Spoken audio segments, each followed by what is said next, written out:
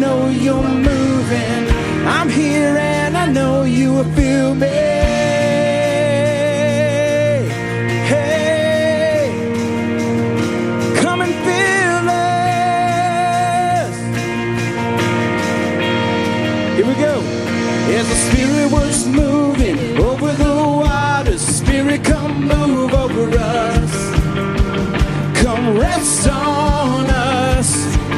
Come rest on us. As the Spirit was moving over the waters, Spirit, come move over us.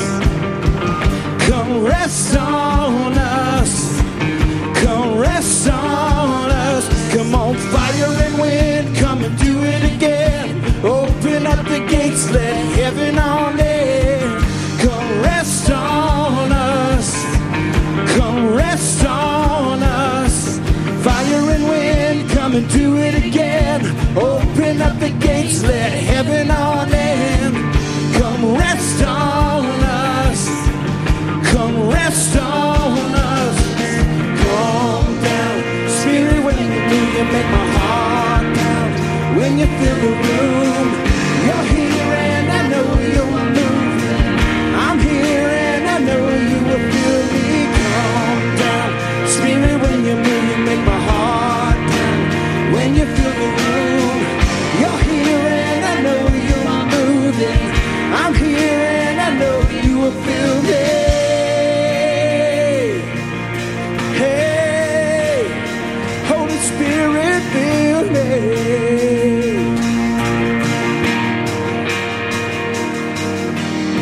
Holy Spirit, come rest on us. You're all we want. You're all we want. Holy Spirit, come rest on us. You're all we want. You're all we want. Come on. Holy Spirit, come rest on us. You're all we want.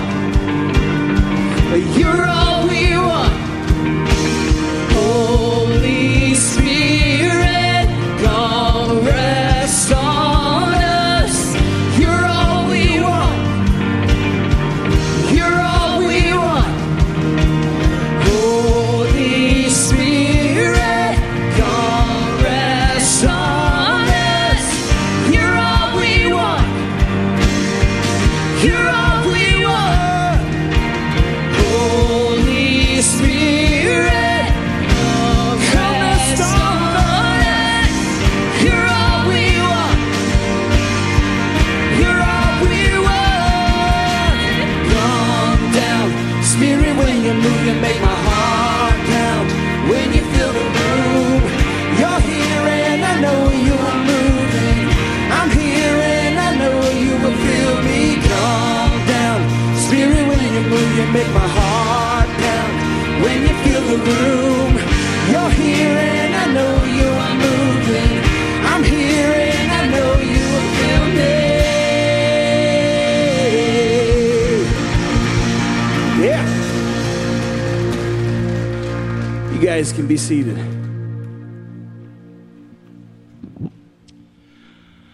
We're going to get ready to go into a time of communion this morning. If you're new around here, we have stations around the room here.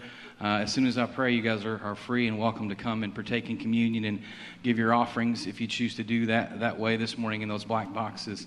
Hey, every Sunday morning I get this little notification, this little ding on my phone that is a weekly screen time report. Any of you guys get this?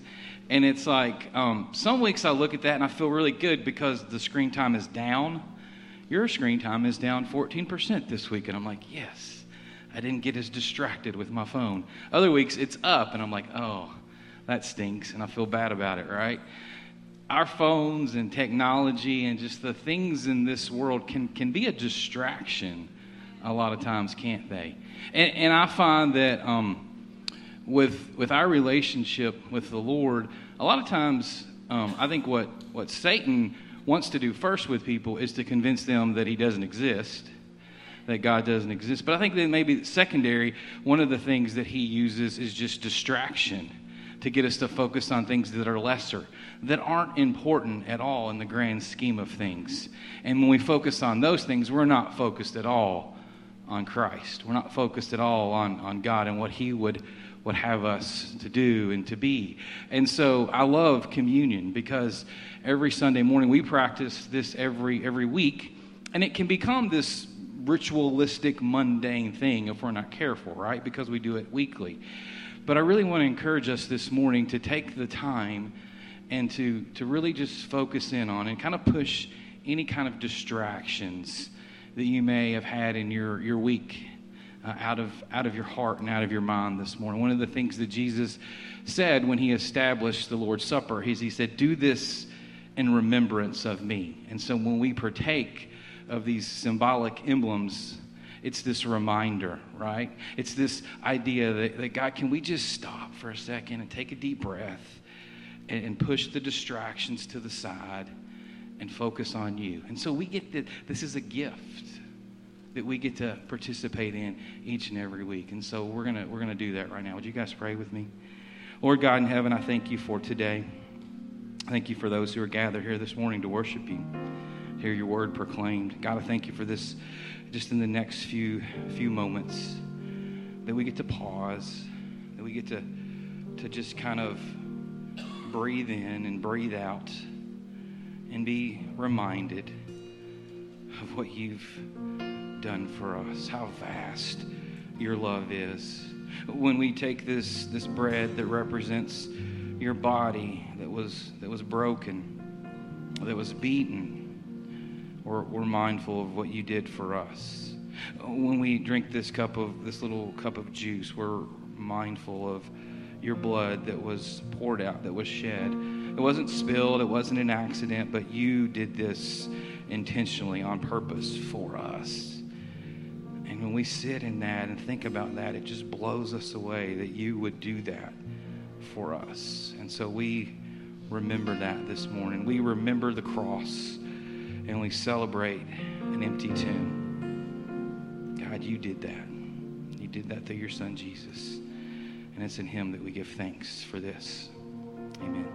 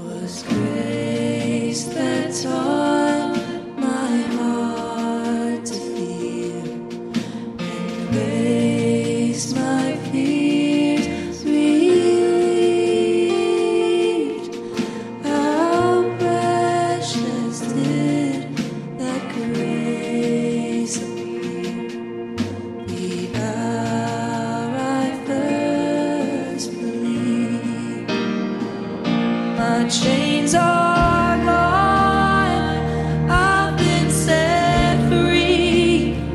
My God, my Savior has ransomed me.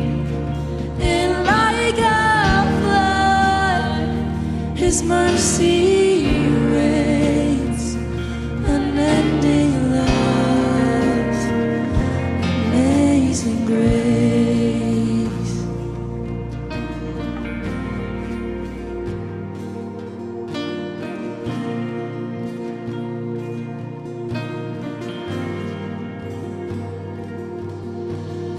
Lord has promised good to me. His word my hope secures. He will my shield and portion be, as long as life endures. My chains are gone, I've been set free. My God, my Savior has ransomed me. And like a flood, His mercy reigns, unending love, amazing grace. My chains are gone, I've been set free. My God, my Savior has ransomed me. And like a flood, His mercy reigns, unending love, amazing grace.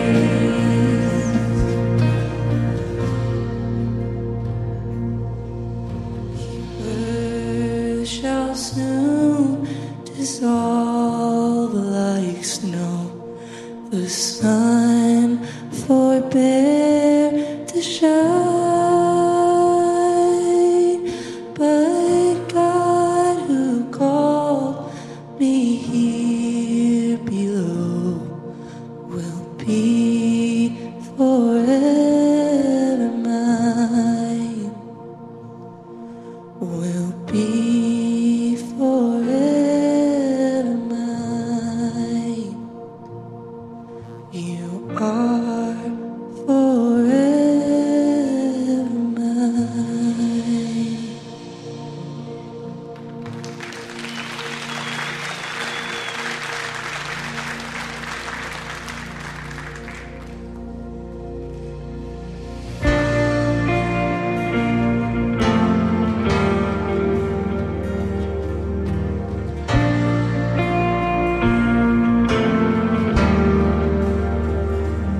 Were creation suddenly articulate with 1,000 tongues to lift one cry, and then from north to south and east to west we'd hear Christ be magnified.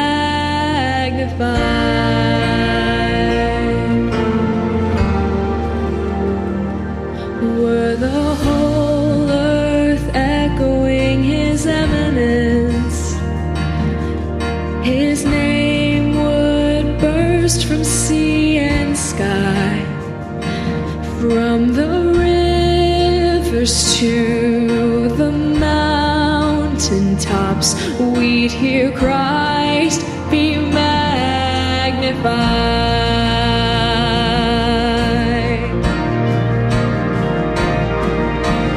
Oh, Christ be magnified, let His praise arise. Christ be magnified in me. Oh, Christ be magnified from the altar of my life. Christ be magnified.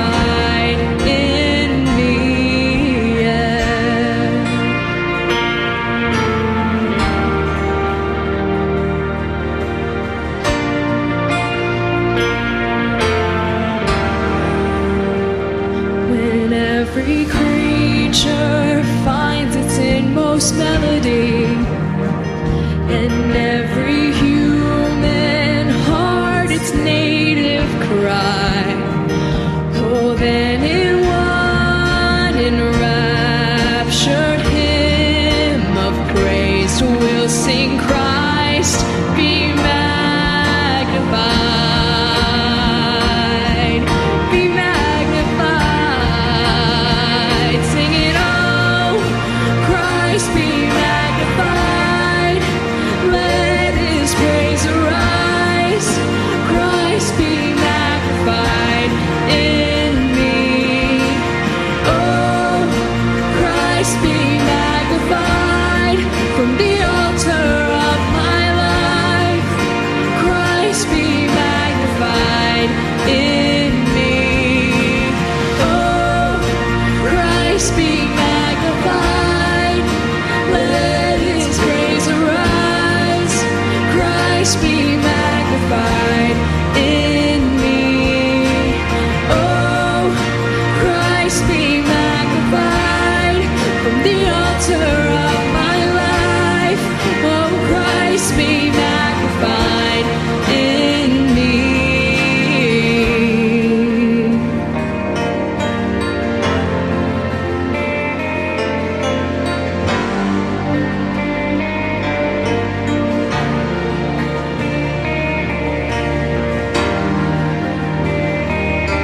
Be magnified.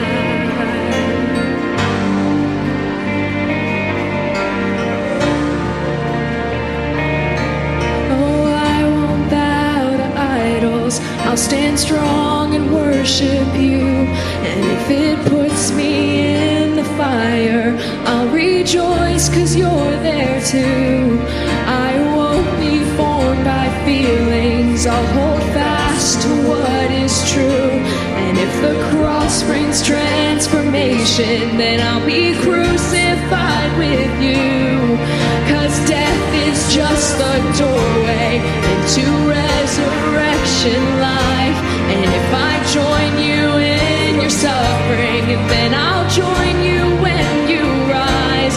And when you return in glory with all the angels and the saints, my heart will still be singing and my song will be the same.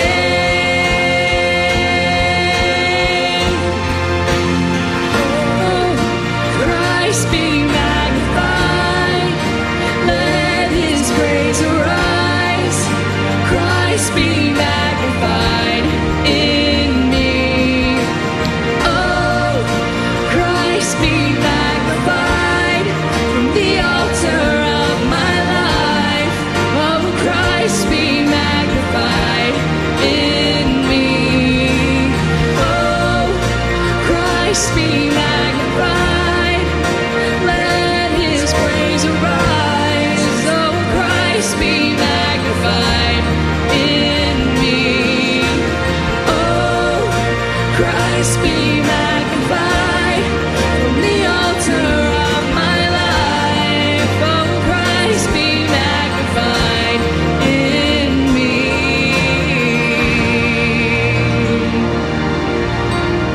Be magnified, be magnified.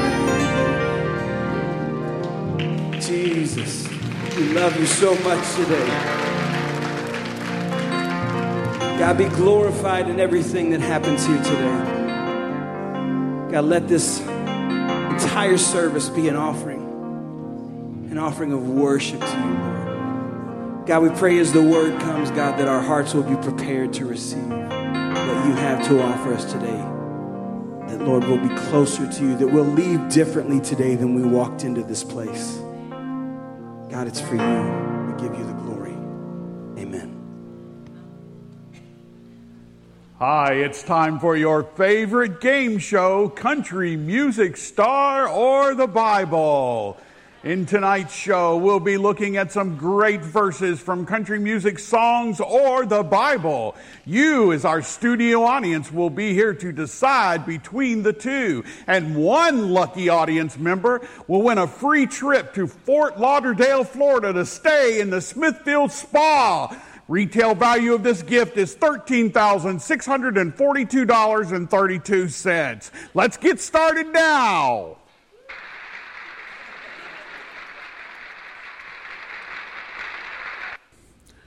Our first verse is, "Kiss me and kiss me again." The answer is the Bible, Song of Solomon, chapter 1, verse 2.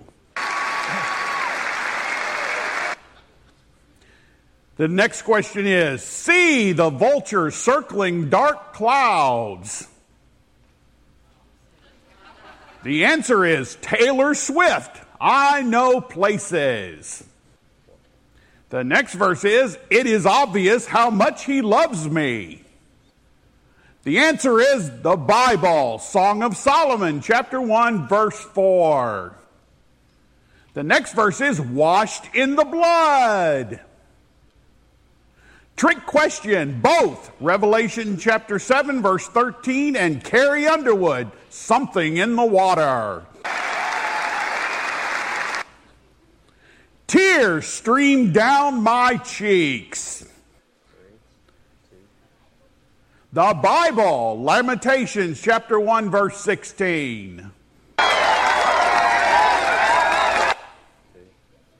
The next verse, "He hears my every prayer." The answer is Blake Shelton, "Savior's Shadow." The next verse, "You'll find out what it's like to get drunk." The Bible, Lamentations chapter 4, verse 21.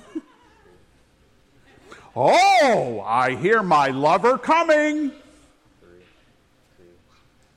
The Bible, Song of Solomon, chapter 2, verse 8. The verse, "The time will come for us to finally win, and we will sing hallelujah." The answer is Taylor Swift, "In Change." That's the end of tonight's show. Our lucky audience winner is Ricky Bobby Jones Earnhardt Smith Johnson. You enjoy your trip to Fort Lauderdale, Florida. Have a good night.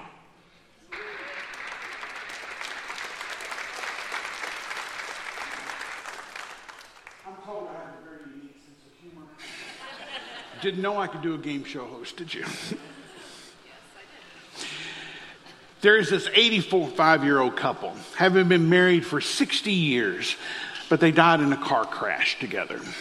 They had been in good health for the last 10 years, mainly due to this lady's interest in health food and exercise. When they reached the gates of heaven, they were welcomed warmly in. They got to spend time with Jesus and the Father. And then Peter began to take them on a tour of heaven. First, he took them to the beautiful mansion that had been prepared for them. A wonderful place, and even had a jacuzzi spa on the back porch. The old man looks at Peter and says, "How much is this going to cost me?" Peter says, "It's free. It's heaven." Out back they went, and there was this championship golf course. How wonderful it was. And it changed every week to another great golf course in the world. And the old man asked Peter, "How much are the green fees?" Peter replied, "This is heaven. You get to pray for free." Next, they went to the clubhouse, and there was a giant banquet there with all the different wonderful foods from all over the world. And the man said, "How much did it cost to eat here?" And Peter said, "Don't you understand? This is heaven. It's free." "Well, where are the low-fat and cholesterol-free meals?" And Peter said, "That's the best thing. You can eat as much as you want or whatever you like, and you never get fat, and you never get sick. This is heaven." With that, the man stormed off, threw his hat down, and started stamping on top of his hat. Peter and his wife tried to calm him down and said, "What's the matter?" He looked at his wife and he said, "This is all your fault. If it weren't for your blasted bran muffins and exercise, I could have been here 10 years ago."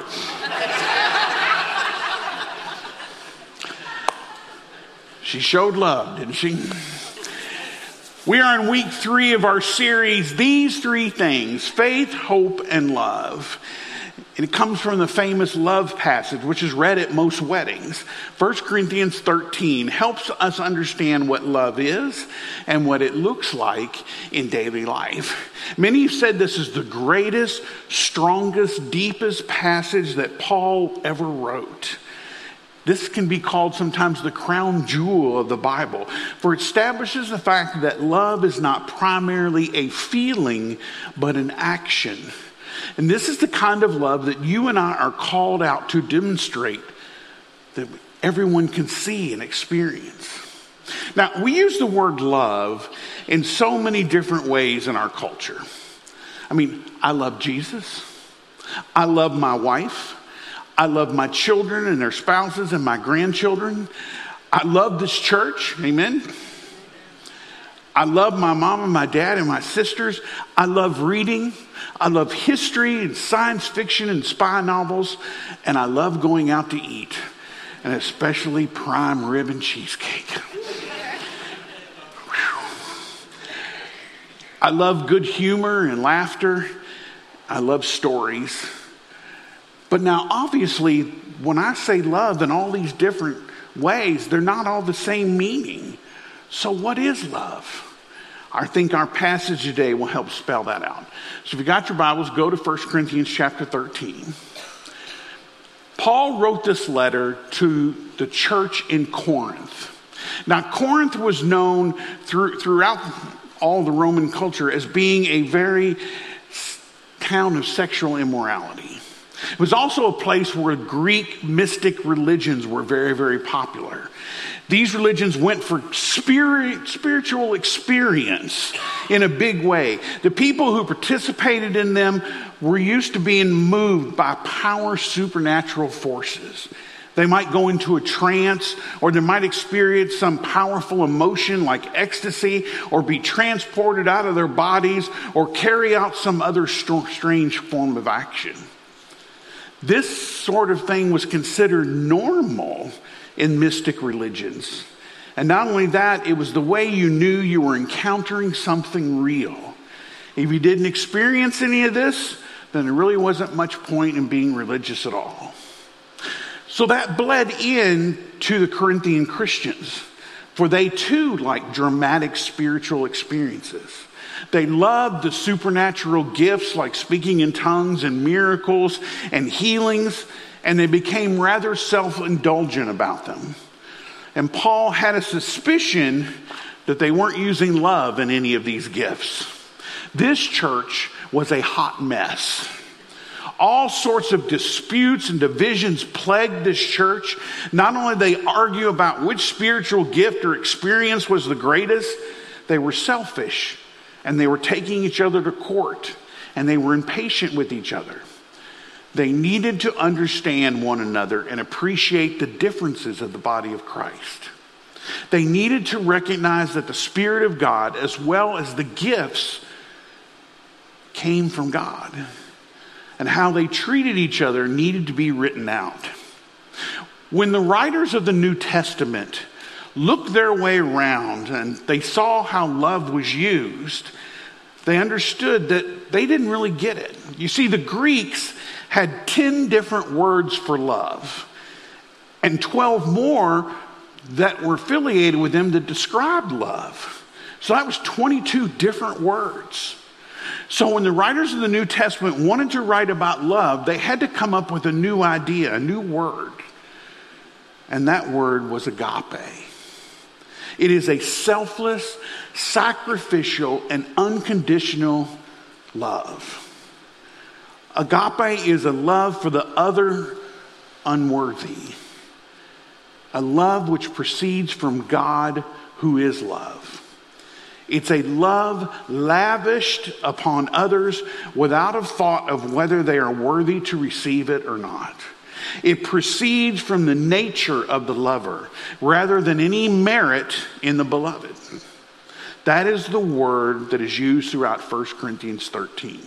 So every time I say the word love, remember it is agape. So let's look at 1 Corinthians chapter 13.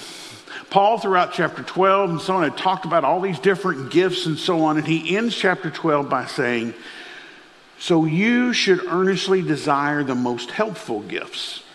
But now let me show you a way of life that is best of all. If I could speak all the languages of earth and of angels, but did not love others, I would only be a noisy gong or a clanging cymbal. If I had the gift of prophecy and understood all of God's secret plans and possessed all knowledge, and if I had such faith that I could move mountains but didn't love others, I would be nothing. If I gave everything I have to the poor and even sacrificed my body, I could boast about it. But if I didn't love others, I would have gained nothing. When you would go into a pagan temple in their day and age, and even today in some Eastern religions, you have the same thing. You'd walk into the temple and there'd be a giant gong there.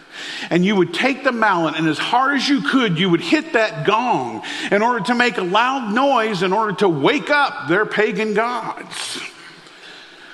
Paul was saying that even if we were so blessed that we could speak with the greatest eloquence in every language known to man and angels, but didn't have love, it would be a useless, ridiculous act like they did banging the gongs in those temples. In verse 2, Paul says that love is more important than knowledge. I mean, I love to read. I love education. I love all those things. But even if I knew everything about nuclear science and medicine and philosophy and psychology and theology, but I did not have love, I would be nothing. Unbelievably, Paul says it's even more important than faith. He's not saying faith is unimportant, because we know in Hebrews 11 it says, without faith it is impossible to please God.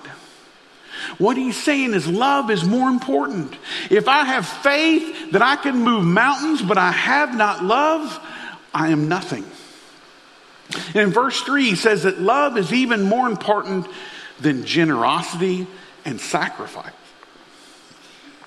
And starting in verse 4, Paul challenges us to practice it. It's not enough to just acknowledge that love is essential, but we are called to exhibit agape love in our lives. Let's look at verse 4. Love is patient and kind. Love is not jealous or boastful or proud or rude. It does not demand its own way. It is not irritable or angry. It keeps no record of being wronged. It is not rejoice about evil or injustice, but rejoices whenever the truth wins out. Love never gives up. Love never loses faith. It is always hopeful and endures throughout every circumstance. Each one of these words, like love is patient. Patient in English is a predicate adjective. It's an adjective which describes the verb. But the problem is that in Greek, patient is not an adjective, it's a verb. Each one of these words that we've gone through that look like adjectives in English are verbs in Greek. And I think Paul meant it to do that on purpose. Paul is not talking about something you primarily feel, but something you do. We may not always be able to control our feelings, but we can control our actions. And even to some extent, our motivations. Agape love is something that you choose to do or not do. And God measures your life entirely by it. We tend to think that love is something that just happens to us. We fall into love like we fall in a ditch, or we fall out of love like we fall out of a tree. The Bible teaches us that love is something we can control.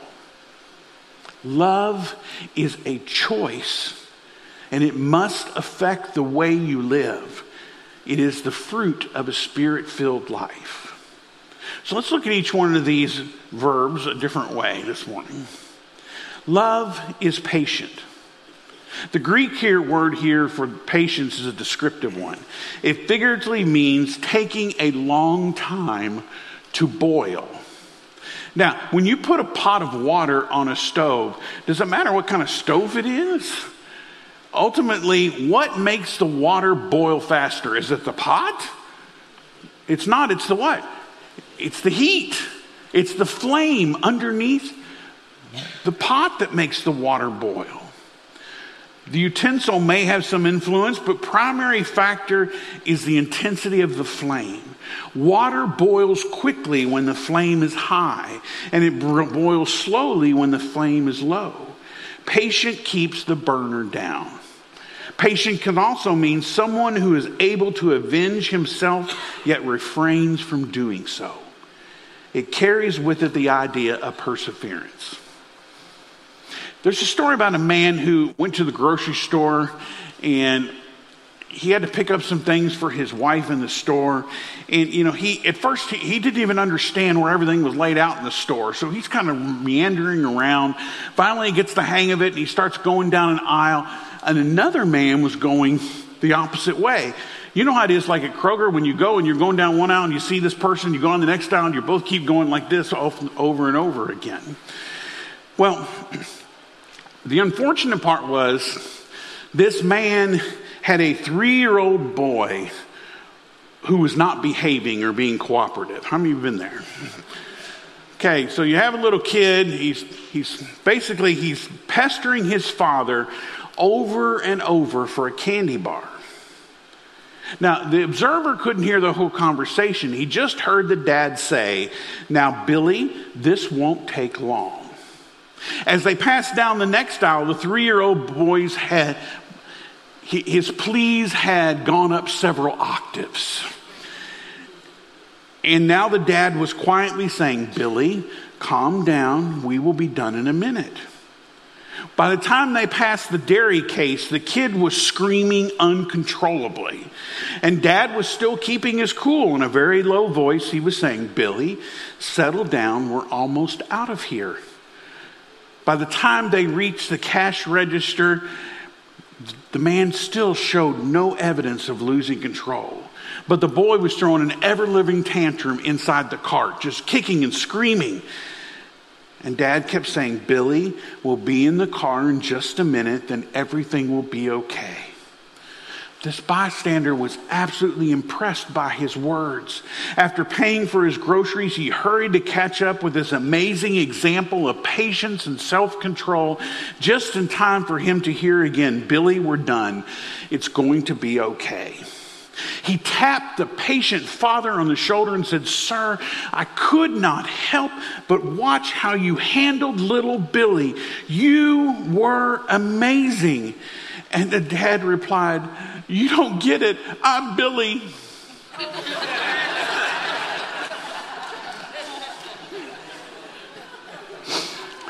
Love is kind.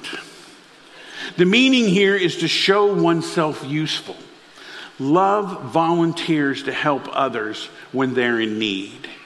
If you truly love someone, you will be kind to him or her. Nothing irks me more than to see a married couple who do everything they can to tear each other down, to call each other's name, to disparage each other. Summer Magnum's mother was an extraordinarily beautiful woman married to an extraordinarily ugly man. When the family friend once asked how this beautiful woman could have married such an ugly guy, she replied, "He has never once hurt my feelings." Kindness makes a difference. Love does not envy. Instead of wishing I had what you had, love helps me to celebrate that God has given you without being jealous of it for myself. There's a story of two shopkeepers who were bitter rivals. They had stores right across the road from each other, and one would spend their time sitting in the doorway watching to see how many customers the other got. If one got a customer, the other one would smile and triumph over the other. One night an angel appeared to one of the shopkeepers and said, God has sent me to teach you a lesson. He will give you anything that you ask for, but I want you to know that whatever you get, your rival across the road will get twice as much. If you like wealth, ask and you will get it, but he will get twice as much. Do you want a long and happy life? It's yours, but he will still get one twice as long. You can be famous, your children can be famous, whatever you desire, but whatever you get, he will get twice as much. The man frowned and thought for a moment, and he said, all right, this is my request. Strike me blind in one eye. Love is not boastful.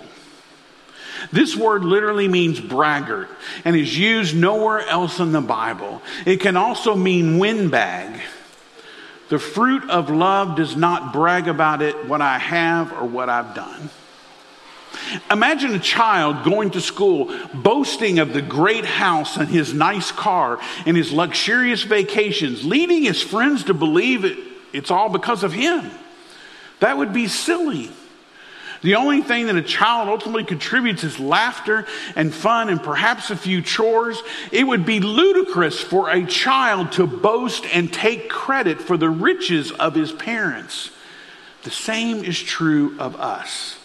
We have no righteousness on our own. Isaiah 64:6 says, all our righteousness acts are like filthy rags. Love is not proud. The word here means to blow or to puff. Pride has no place in a believer's life because everything we have is by the grace of God. During the Battle of the Wilderness in the Civil War, Union General John Sedgwick was inspecting his troops. At one point, he came to a parapet. That's one of those like walls where they could stand over and shoot and then duck back down again. Well, the general was strutting his stuff, keeping his head above the parapet, and his officer suggested this was unwise, that he ought to duck down when he passed by. Nonsense, passed the general. They couldn't hit an elephant at this distance, and he was shot in the head and he died. Our pride can lead to our deaths, but that's another sermon altogether. Love is not rude. The Greek word means that love does not behave in an ugly, indecent, or obscene manner. Love acts in a nice way. Love does not demand its own way. This is the polar opposite of agape love. True love does not seek to build up, but rather to put others first. At the end of their first date, a young man took his favorite girl home. Emboldened by the night, he decides to try for that important first kiss. With an air of confidence, he leans with his hand against the wall and he says to her, darling, how about a good night kiss? Horrified, she replied, are you mad? My parents will see us. Oh, come on. Who's going to see us at this hour? No, please. Can you imagine if we get caught? Oh, come on, there's nobody around. They're all sleeping. No way, she says. It's too risky. Oh, please, please, I like you so much. No, and no, and no. I like you too, but I just can't. Oh, yes, you can. Please. No, I just can't. Please. Out of the blue, the porch light comes on. The little sister comes out in her pajamas. Her hair is all disabled. In a sleepy voice, the sister says, Dad says go ahead and give him a kiss. Or he said I could do it. Or if need be, he'll come down and do it himself. But for crying out loud, tell him to take his hand off the intercom button.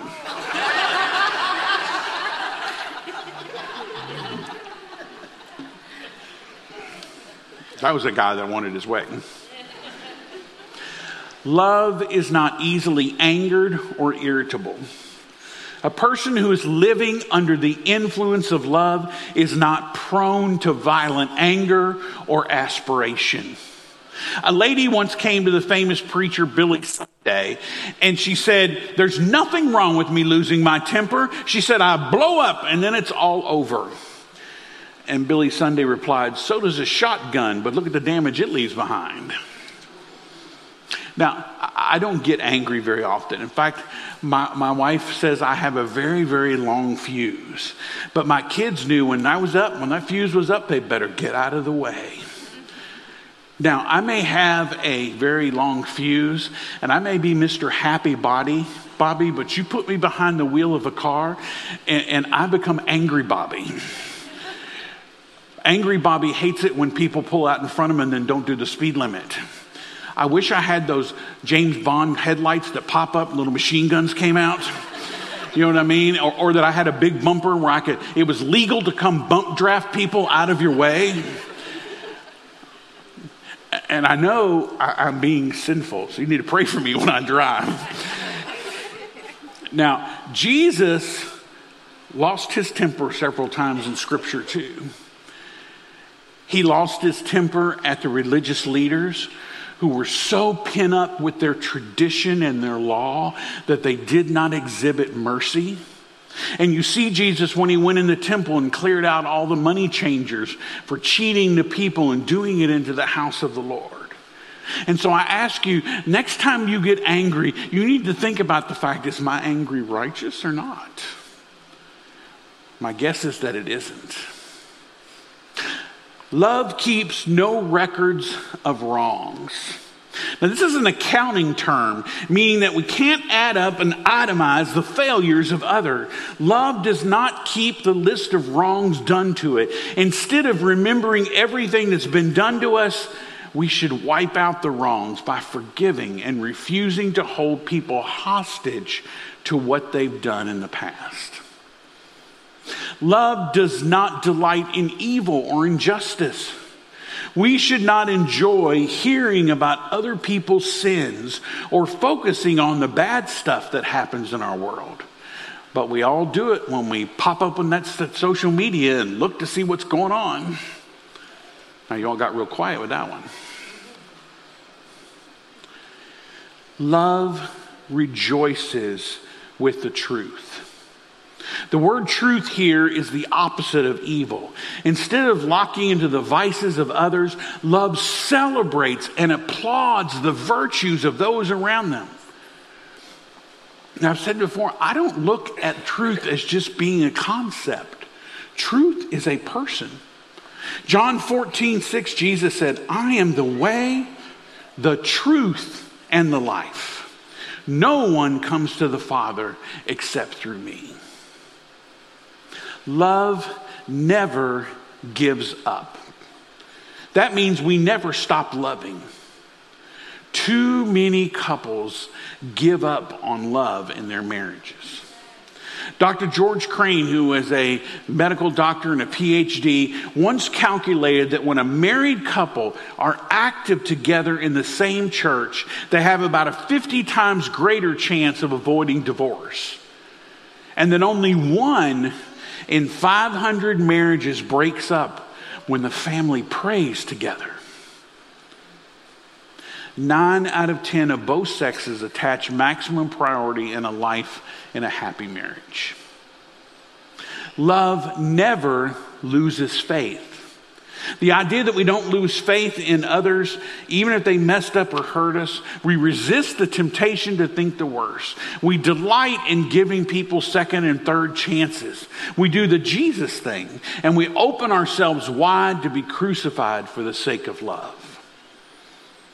Love is always hopeful. Now, Jason preached last week on hope. To hope means to expect with desire. No matter how dark things are or how bleak things look, love maintains an attitude of hope that they can get better. It's a refusal to take failure as final.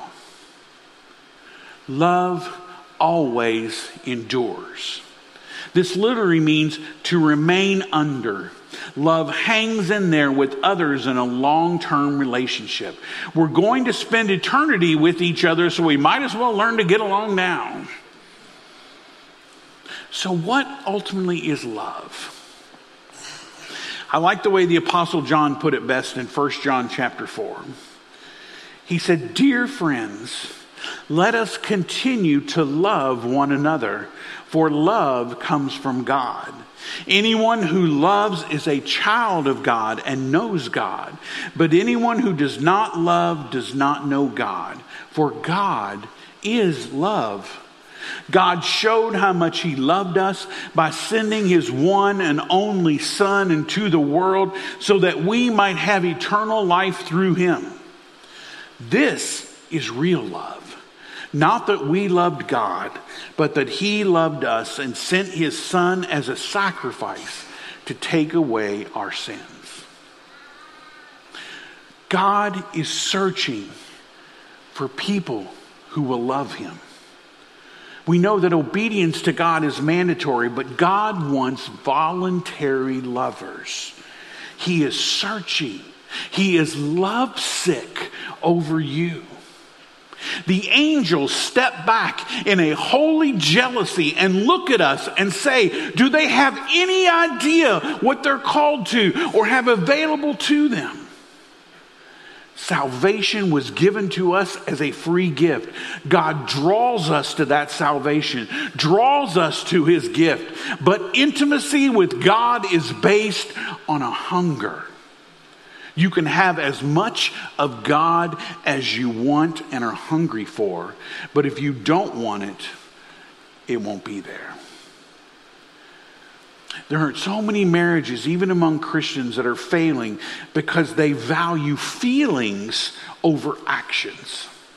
I don't know how many couples I've counseled with who say they don't feel the love they once did for their mate. They fell out of love. But again, there's no real falling in or out of love. We can fall out of the bed or fall in the bathtub, but typically we grow to love someone through action. This love for another grows from what we see them do and what we do in response. Now imagine if Christ, in the Garden of Gethsemane, just said, I'm going to go with this feeling. I don't want to do this. What if he'd just gone with his feeling? Then we wouldn't have sacrifice for sins, would we? But instead, Jesus said to the Father, if you can take this away from me, do, but I'm not going to go with this feeling. I'm going to go with the action and do your will. And he went to the cross for us. Not because he felt like it, but because he knew that was what God wanted. I want to end with this story this morning. Many years ago, before a sensitive and politically correct society in which we live today, there was a boy who was continually in trouble. He was forever breaking the rules and always getting into trouble at school, and his father could not understand why. He provided for him in every way with a good home. He spent time going fishing with him and playing ball and catch, and he showered him with his unconditional love. But the father just couldn't figure out why the boy wouldn't mind. He had been raised in church and had gone through all the children's programs, and his father was consistently reading the Bible to him and praying, and he never provoked him. But his son's behavior was such a mystery to him. One day when his son was playing upstairs in his bedroom with his baseball, which we had been told not to do, and the boy, you know what happened? He accidentally threw the baseball through the bedroom window. Well, the father heard the glass break, and he knew what had happened. And he began to come up the stairs, and he took his belt off. And the boy, at 10 years old, certainly knew better, and he knew what was coming, so he voluntarily leant over his bed and kneeled, waiting for him. And his father came to the door, and he said, "Son, take this belt." His father took off his shirt, knelt down on the bed and said, "Son, I want you to give me 7 lashes with this belt across my back." His son started to cry and said he couldn't do it. And his father insisted until the son finally relented and started hitting his father across the back with the belt. But it wasn't hard enough. He said, "Harder, son, harder." When the boy finally lashed the belt across his father's back 7 times with greater force, the father asked him, "Son, do you know why I had you do this?" Son said, "No." And the father said, "When Jesus went to the cross for us, he took the worst punishment that's ever been inflicted upon any man. He was plummeted and hit. He was beaten. His beard was plucked out. He was punished like no one has ever been punished." Who do you think really did this to Jesus? The boy, still whimpering, hesitated and finally said he thought it was the Jews or the Romans. But the boy's father said, "No. It was God the Father who punished Jesus for everything that we have ever done wrong or will ever do wrong in the future. He took the punishment that he didn't deserve to save those who didn't deserve saving." That's how much God the Father loved Jesus. It was God's love most gloriously displayed for us, who deserved actually his wrath. The bottom line this morning is this: love is a choice more than a feeling, because feelings are subjective, while love is objectively displayed in actions. That love is what a person chooses to do, not what a person chooses to feel. God so loved the world that he gave us his one and only Son. Do you understand how great the love of the Father is for us? If you were the only one in the world, Jesus would have come for you. And you are God's favorite. Did you know that? If God had a refrigerator, your picture would be on it. God loves you that much. He cares for you that much. Have you experienced the love of God? We all say, yes, we love God, but do our actions show real love? This morning, I don't want you to leave this place without experiencing the love and the forgiveness of God. So as we're about to take time and sing this last song, I pray that if God is speaking to you this morning, that you will hear and that you will listen and you will do and take action and do whatever it is that God's calling you to do. Underneath the cross over there, we have benches if you feel like God's calling you to pray. I'll be down front. Jason will be over in the decision room if you want to talk. But I cannot say enough that you don't want to leave this room without having the love of God in your heart. Let's pray. Father God, we just praise you because you are so holy and so awesome, and you love so much in giving us your Son. And Father, I pray, Lord, as your Spirit moves in this place, that we are reminded of the reckless love that you showed in giving us your Son. Oh, Father, I know there is nothing we can do to repay the love. But God, you call us just to accept it into our hearts and be saved and be baptized. And so, Father, I pray that you speak to your people this morning. We ask this in the mighty name of Jesus. Amen.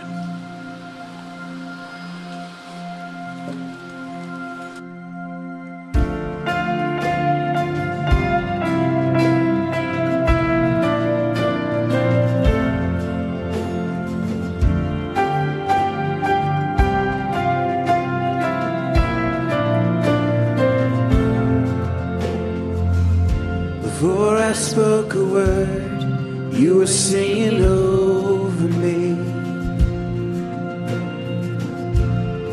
You have been so, so good to me. Before I took a breath, you breathed your life in me. You've been so, so kind to me. Oh, the overwhelming, never-ending, reckless love of God. Oh, it chases me down, finds till I'm found, leaves the 99. I couldn't earn it, I don't deserve it, still you give yourself away. Oh, the overwhelming, never-ending, reckless love of God. Ooh.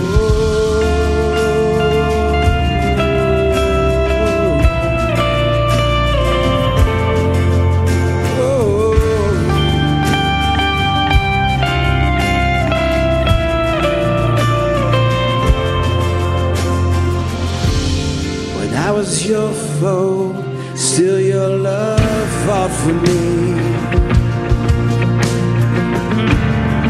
You have been so, so good to me. When I felt no worth, you paid it all for me. You have been so, so kind to me.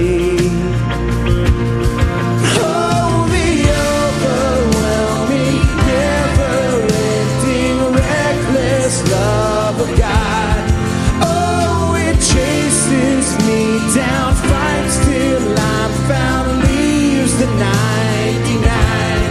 I couldn't earn it, I don't deserve it, still you give yourself away. Oh, the overwhelming, never-ending, reckless love of God.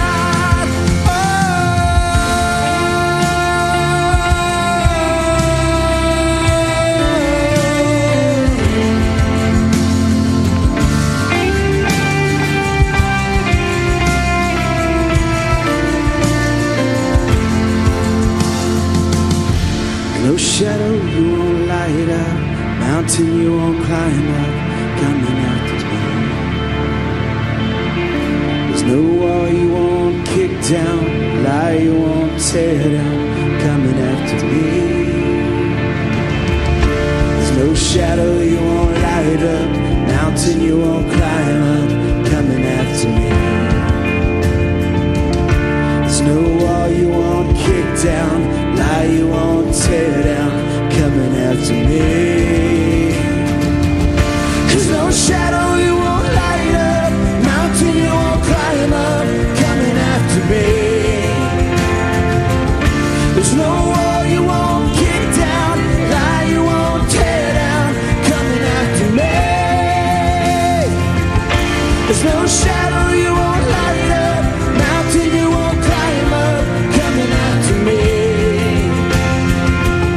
There's no wall you won't kick down, lie you won't tear down, coming after me.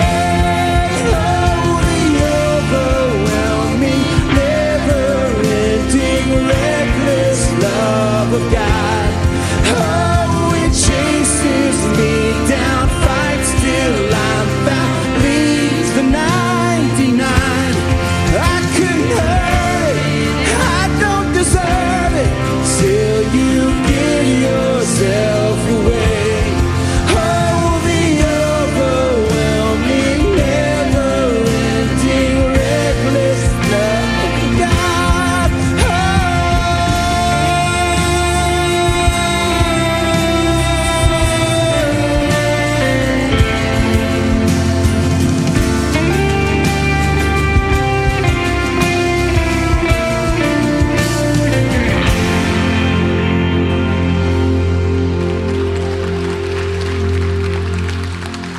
I hope you thought it was good to be in the house of the Lord this morning. Just remember, the bottom line is that love is a choice more than a feeling, because our feelings are subjective while love is objectively displayed in our actions. Remember, this is the last day that you can sign up for the early bird discount for our Uncommon Men's Conference. You can do that online at our website. Next weekend is Labor Day weekend. I know a lot of people go out of town or go camping and do all kinds of fun things the last weekend of the year. Remember, if you're going to go, come Thursday night to worship. So I pray that you go love God, love people, and watch Him change the world. Y'all have a great day.